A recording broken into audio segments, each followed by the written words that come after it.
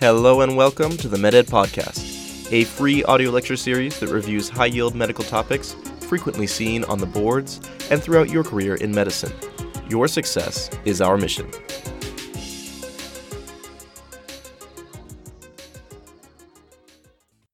My name is Will, and this is episode 2, Muscarinic Antagonists, part 2 of a 4-part series on autonomic pharmacology. In the previous episode, we covered the basics of parasympathetic physiology, and we went in depth on the parasympathomimetic agents that you need to know. Because we have no relevant physiology to cover, we're going to jump right into the pharmacology, but if you feel you may need a refresher on parasympathetic physiology, go ahead and go back to episode 1. As stated previously, we are covering muscarinic antagonists, also frequently described as anticholinergic agents. However, muscarinic antagonists are a subset of the anticholinergic drug class. There are many drugs in this class, and they are usually not broken up in any convenient way, or at least not in any of the material that I've used in the past. We're going to use 2 groupings today based on the site of action for these drugs, those that act above the diaphragm and those that act below the diaphragm. Before we dive into the specifics, let's talk about some general principles. Besides eye drop formulations, these drugs generally have similar side effects related to decreased parasympathetic tone. These side effects include dry eyes and mouth, flushing, overheating due to lack of sweat production, constipation, urinary retention, blurry vision, tachycardia, and psychiatric changes. All of these symptoms are fairly easy to remember because they are the opposite of the cholinergic side effects we discussed in the previous episode, with a few challenges that we will resolve right now. Blurry vision and psychiatric changes are actually common in both cholinergic and anticholinergic side effects, which makes perfect sense if you consider the fact that vision and complex brain function require a careful balance of neurotransmitters that can be tipped too far in either direction. As far as I was able to research, however, there is no clear mechanism for the onset of flushing due to anticholinergic toxicity. There is one theory that I like, and was intuitive for me. Anticholinergics block sweating, which leads to overheating. This increased heat leads to superficial vasodilation as a means to dump off some of the heat from the blood to the skin, and ultimately to the surrounding air. And it is this superficial vasodilation that is seen clinically as flushing. Typically, these symptoms arise specifically in the context of atropine poisoning, discussed later on.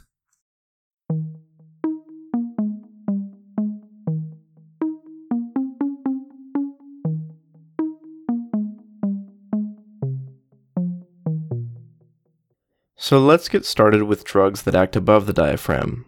We're going to further subdivide these drugs into drugs that act on the brain, the eyes, the heart, and the lungs. So can you name any drugs that act on the brain? There's benztropine, trihexyphenidyl, and scopolamine. Do you know what each of them treat? Scopolamine is for motion sickness or postoperative nausea. Often it can be found as a transdermal patch.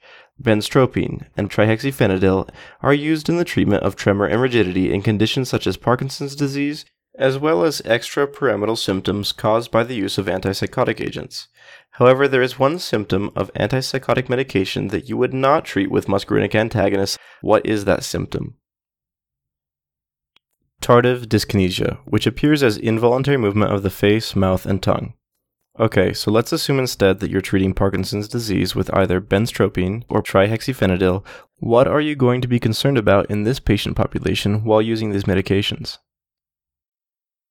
So aging is a risk factor for Parkinson's, and the average age of diagnosis is 60 years old, so this disease is largely going to be selective for your geriatric population. Beer's criteria, or Beer's list, indicates many medications that should be avoided in the geriatric population due to an increased risk-to-benefit ratio, among other considerations. Medications with anticholinergic properties, including the ones listed for treatment of Parkinson's, are generally recommended to be avoided in these patients except for acute management of symptoms. Let's talk about mechanisms of action. The mechanism of scopolamine is not really understood. It might have something to do with decreased neurotransmission from the vestibular system or from the vomiting center of the brain. We don't know yet, so you shouldn't be tested on it. What about benztropine and trihexyphenidyl? How do they treat Parkinson's disease and similar symptoms? So Parkinson's is believed to be due to a high acetylcholine to dopamine ratio, in other words, low dopamine in the brain. So by reducing the actions of acetylcholine, these drugs help correct that imbalance. Same explanation goes for the treatment of the extrapyramidal side effects of antipsychotic drugs. Why does Parkinson's have low dopamine in the brain? Parkinson's is due to deficiency of the dopaminergic nigrostriatal pathway, particularly because of the destruction of the substantia nigra located in the midbrain. Why do antipsychotic agents cause a state of low dopamine in the brain? Well, we'll cover this more later, but antipsychotic agents act by antagonizing dopamine receptors in the brain. Alright, name those agents and their indications one more time. Scopolamine for motion sickness and postoperative nausea, and benztropine and trihexyphenidyl for treatment of Parkinson's and the extrapyramidal side effects from antipsychotic treatment. Okay, moving on. Can you name some muscarinic antagonists that are indicated for action on the eyes? Tropicamide, atropine, and homatropine. When acting on the eyes, they will come in eye drop formulations. What effect will these drugs have on the eyes? So you'll get cycloplegia due to paralysis of the ciliary muscle, which leads to widening of the pupil, or mydriasis. Now, I used to always get mydriasis and meiosis confused. I can differentiate them by remembering that meiosis sounds like closes, as in it closes the pupil. So what are mydriatic agents used for? Eye examination, usually by an ophthalmologist. And what would be a major contraindication you should always think about when using a mydriatic agent? Acute angle closure glaucoma can be precipitated in at-risk patients after the use of mydriatic agents due to the iris being pushed into the canal of Schlemm, which is the aqueous humor outflow tract. Alright, so tropicamide, homatropine, and atropine can act as mydriatic eye drops, but atropine is less frequently used due to how long and strong its effects are, and is more frequently used for its other effects in an intravenous or intramuscular formulation. Atropine is sort of the poster child for muscarinic antagonists, so we're going to discuss it in depth along with homatropine. Atropine is an active component found within the roots of a plant known as deadly nightshade, or belladonna. Belladonna means beautiful woman in Italian, because it was used in antiquity to dilate the pupils, something regarded as beautiful at the time. A more common member of the nightshade family in America is Jimson weed, and gardeners can come into contact with the plant and experience atropine toxicity. Over the last few years, homeopathic pharmaceutical companies have come under scrutiny for the use of deadly nightshade in baby teething products, though of course the name belladonna was preferred for marketing. While this may sound like a review of botany, these are important facts to remember because atropine poisoning is a life-threatening condition, and as you can see, it can come from a variety of unusual sources. So, aside from being a mydriatic agent, what else is atropine used for? As we mentioned in the last episode, atropine can reverse the muscarinic effects of organophosphate poisoning. Atropine also helps raise the heart rate, which is useful in certain types of bradycardia and some heart blocks, though it is not used for the treatment of bradycardia due to hypothermia and in Mobitz 2 and complete heart block. Homatropine has similar, albeit weaker, effects compared to atropine. Homatropine and atropine have one interesting use not related to treating or diagnosing disease. Do you know what that might be? Well, homatropine and atropine can be mixed with opioid medications to discourage abuse. Okay, so in review, which drugs mentioned are you most likely going to use as a mydriatic? Tropicamide and homatropine are more likely to be used than atropine. Which drug also has important cardiac effects among other indications? That one's atropine. And then you have homatropine, which can be used in place of atropine in many cases. Alright, so we've covered eyes, brain, and heart. Now the lungs. Which drugs have effects in the lungs? Ipratropium, tiotropium, and glycopyrrolate. Ipratropium and tiotropium are indicated for the same thing. What is that? Symptomatic relief of obstructive lung diseases such as COPD or asthma. What is the major difference between ipratropium and tiotropium? Tiotropium has a longer duration of action. Ipratropium and tiotropium are administered via respiratory route. How would you explain their mechanism of action? Well, they're muscarinic antagonists, so they're going to reduce smooth muscle contraction in the airways. Okay, on to glycopyrrolate. Glycopyrrolate can be given orally or parenterally depending on the indication, and is the only drug that we will discuss today that is indicated for use in treating both organs above the diaphragm and below the diaphragm. Speaking first about the lungs, we will give glycopyrrolate parenterally. What are we using glycopyrrolate for? Reduction of airway secretions to reduce complications in surgery, as well as in end-of-life care. When given orally, what other action does glycopyrrolate have above the diaphragm? It reduces drooling via antagonism at the salivary glands, which is especially useful for pediatric populations with neurological deficits. Okay, let's quickly review drugs above the diaphragm. Can you name the drugs that are indicated for the treatment of Parkinson's and the extrapyramidal side effects of antipsychotic medications? Benztropine and trihexyphenidyl, except they are contraindicated in the treatment of which symptom? Tardive dyskinesia. What about scopolamine? What is it used for? For motion sickness and postoperative nausea, which medications are indicated for action on the eyes? Tropicamide and homatropine mainly, though atropine could also be used. What effect do these drugs have on the eyes? Relaxation of the ciliary muscle, or cycloplegia, which leads to dilation of the pupil or mydriasis. Which drug is indicated for action on the heart? Atropine for bradycardia and heart block. Which drugs act on the lungs? Ipratropium, tiotropium, and also glycopyrrolate when given parenterally. What are ipratropium and tiotropium used for? Symptomatic relief of COPD and asthma. What is parenteroglycopyrrolate used for? Reduction of airway secretions during surgery and end-of-life care. What is oral glycopyrrolate indicated for above the diaphragm? Reduction of drooling. Okay, that should cover muscarinic antagonists above the diaphragm. Let's move on to drugs that act below the diaphragm.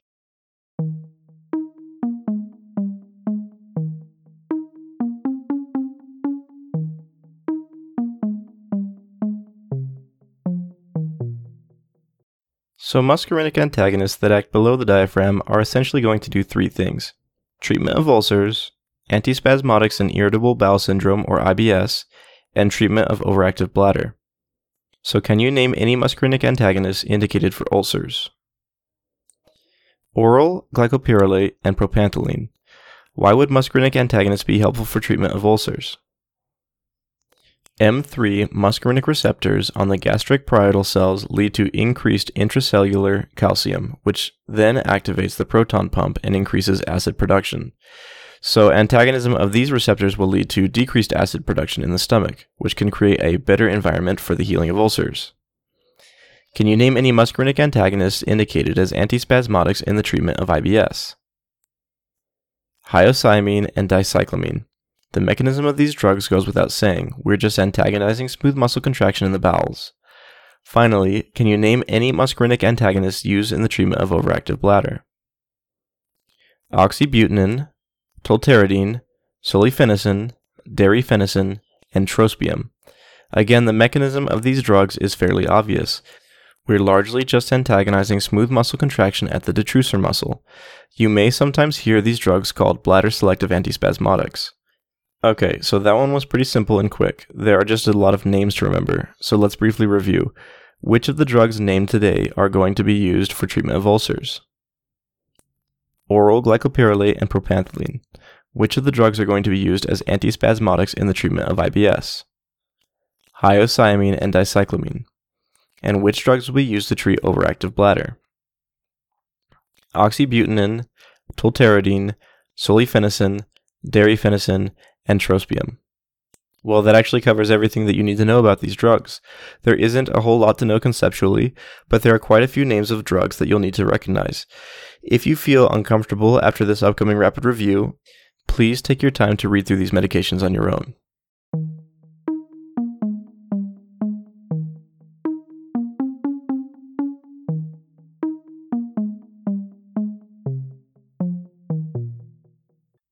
Alright, so what class of medications did we cover today?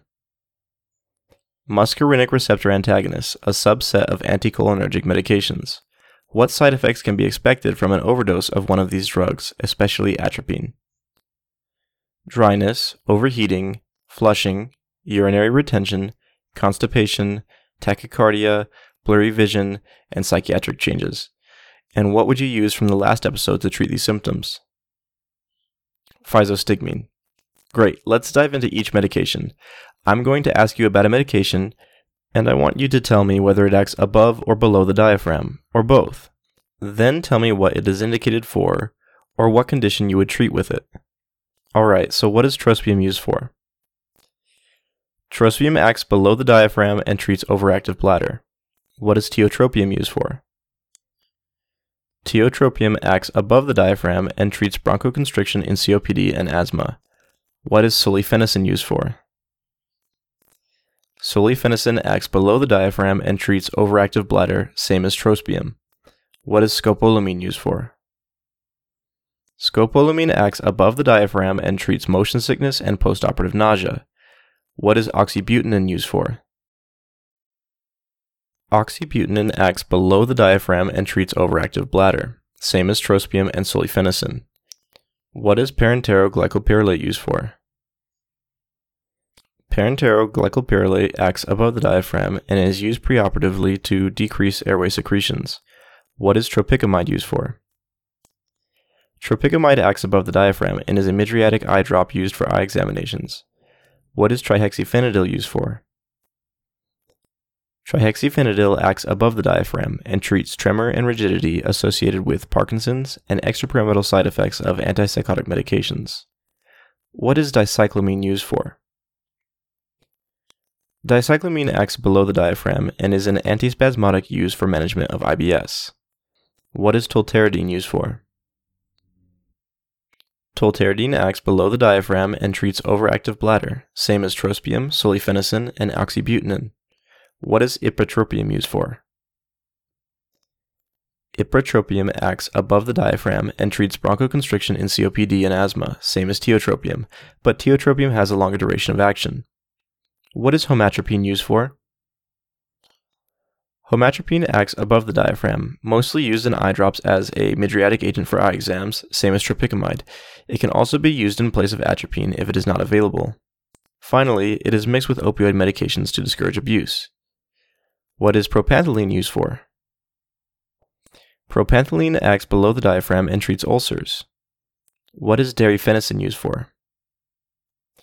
Darifenacin acts below the diaphragm and treats overactive bladder, same as trospium, solifenacin, oxybutynin, and tolterodine. What is hyoscyamine used for? Hyoscyamine acts below the diaphragm and is an antispasmodic used for management of IBS, same as dicyclomine. What is benztropine used for? Benztropine acts above the diaphragm and treats tremor and rigidity associated with Parkinson's and extrapyramidal side effects of antipsychotic medications, same as trihexyphenidyl. What is oral glycopyrrolate used for? Oral glycopyrrolate acts above and below the diaphragm to reduce salivation in pediatric populations and to treat ulcers. What is atropine used for? Atropine acts above the diaphragm and has several uses. It can be used as an eye drop mydriatic agent, though it is not always preferred due to the duration of action. It can be used to treat some types of bradycardia and heart block. It is the first-line agent for reversal of organophosphate poisoning. It is also mixed with opioid medications to discourage abuse, similarly to homatropine. Can you remember which types of heart block we do not use atropine for? Mobitz type 2 and third-degree heart block, which are essentially the most severe heart blocks. What are some of the plant names that you should be aware of that contain atropine? Deadly nightshade, more commonly referred to as belladonna, and Jimson weed. And what are some contraindications for anticholinergic medications? Two that we discussed today are patients with narrow or closed-angle glaucoma and the elderly. I'm sure there are many others, but these are the main ones you need to know. Alright, that's all you need to know off the top of your head regarding muscarinic antagonists. Let's do some board-style questions and get out of here.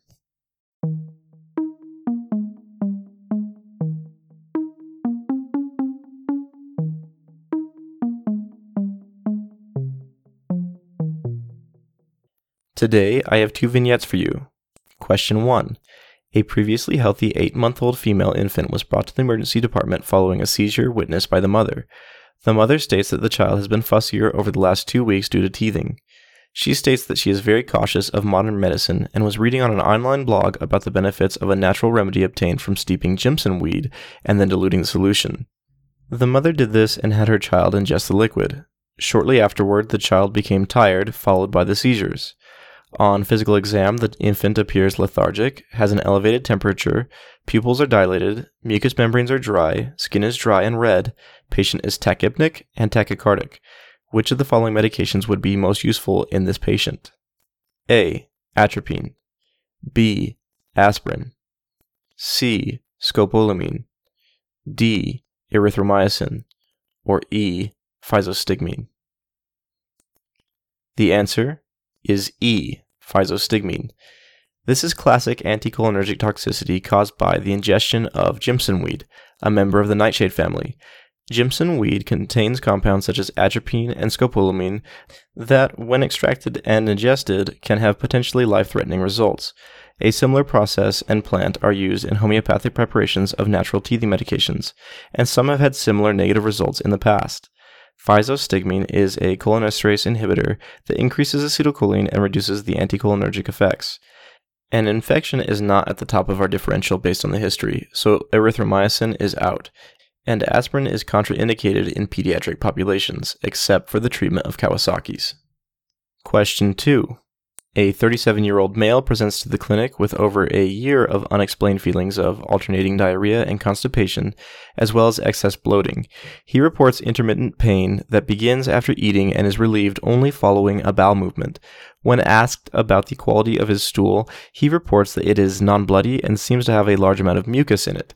Further testing and colonoscopy yield negative results for colon cancer, ulcerative colitis, or Crohn's disease. A diagnosis is made and the patient is started on medications. Which of the following medications would most likely be helpful in relieving this patient's symptoms? A. Hyoscyamine, B. Ipratropium, C. Biparidin, D. Sulifenicin, or E. Oral glycopyrrolate? The answer is A. Hyoscyamine. This patient likely has IBS, a diagnosis of exclusion based on history and the lack of blood in the stool and the lack of morphological changes in the mucosa of the bowels. IBS is frequently associated with mucus in the stool, as well as abdominal symptoms and pain that are alleviated following a bowel movement. Hyoscyamine is an antispasmodic muscarinic antagonist that is selective for the bowel and can relieve some of the symptoms of IBS. Excellent work. That concludes this episode on muscarinic antagonists, part 2 in our 4-part series on autonomic medications.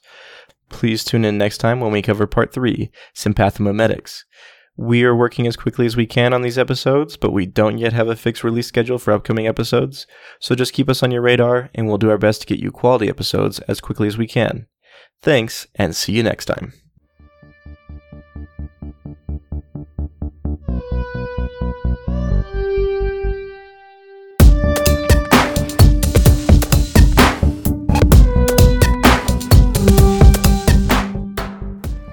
Thank you for listening to the MedEd Podcast.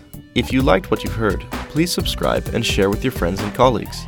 If you found any information to be inaccurate, or you have ideas for future episodes, or you would like to contribute to future podcasts, please email us at mededpodcast@gmail.com.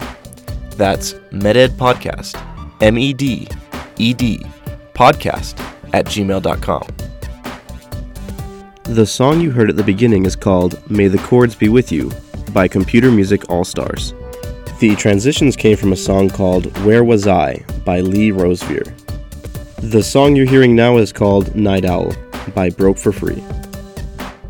The MedEd Podcast is intended for educational purposes only, and it is not intended to replace proper medical consultation from a trained and licensed professional. The improper diagnosis and treatment of disease can lead to injury and death. Contact a qualified healthcare provider about your health concerns. While we will strive to bring the most correct and up-to-date material, the information presented may not always be accurate and is ultimately your responsibility to verify. The MedEd Podcast has no affiliation with the United States Medical Licensing Examination, or USMLE, or any other affiliations for that matter, and the information presented here is not guaranteed to be representative of information presented on any examination or within the context of medical practice. Any opinions expressed in this podcast belong solely to the creators of said podcast. They do not purport to reflect the opinions of the University of Nevada, Reno School of Medicine, or the opinions of any other institution with which the creators may be associated.